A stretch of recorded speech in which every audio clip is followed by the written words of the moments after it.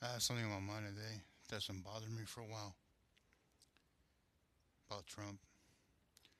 I've been pretty much so satisfied what he's done for our economy, and I know it keeps growing better.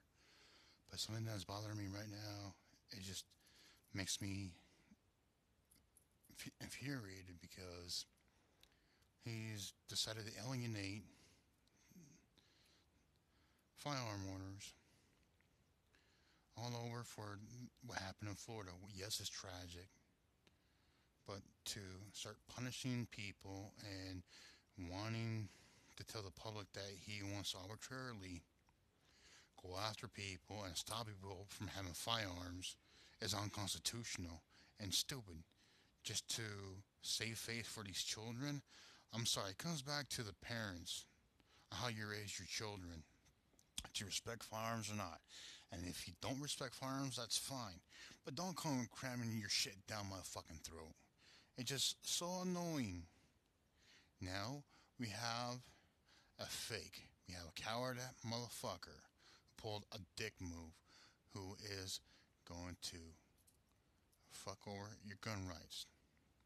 There are better ways, and even still, once Trump does this bullshit, I'm banning people from owning a firearm, I'm banning bum stocks, or whatever he decides to ban that's related to the firearms community. Criminals still will do the things they do, regardless of with firearms or not. They'll do it with chemicals. They'll do it with their hands. They would do it with a sword, a knife, anything you can ever think of. It's just, this is what annoys me today. And I'm not happy about this. Donald Trump, you fucked up.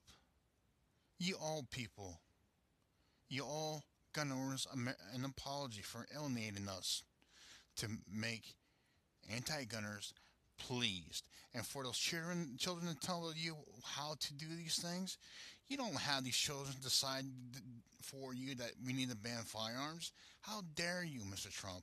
You fucked up real bad.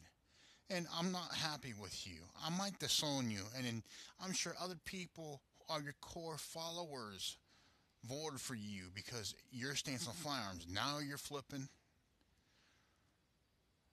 That's fucked up.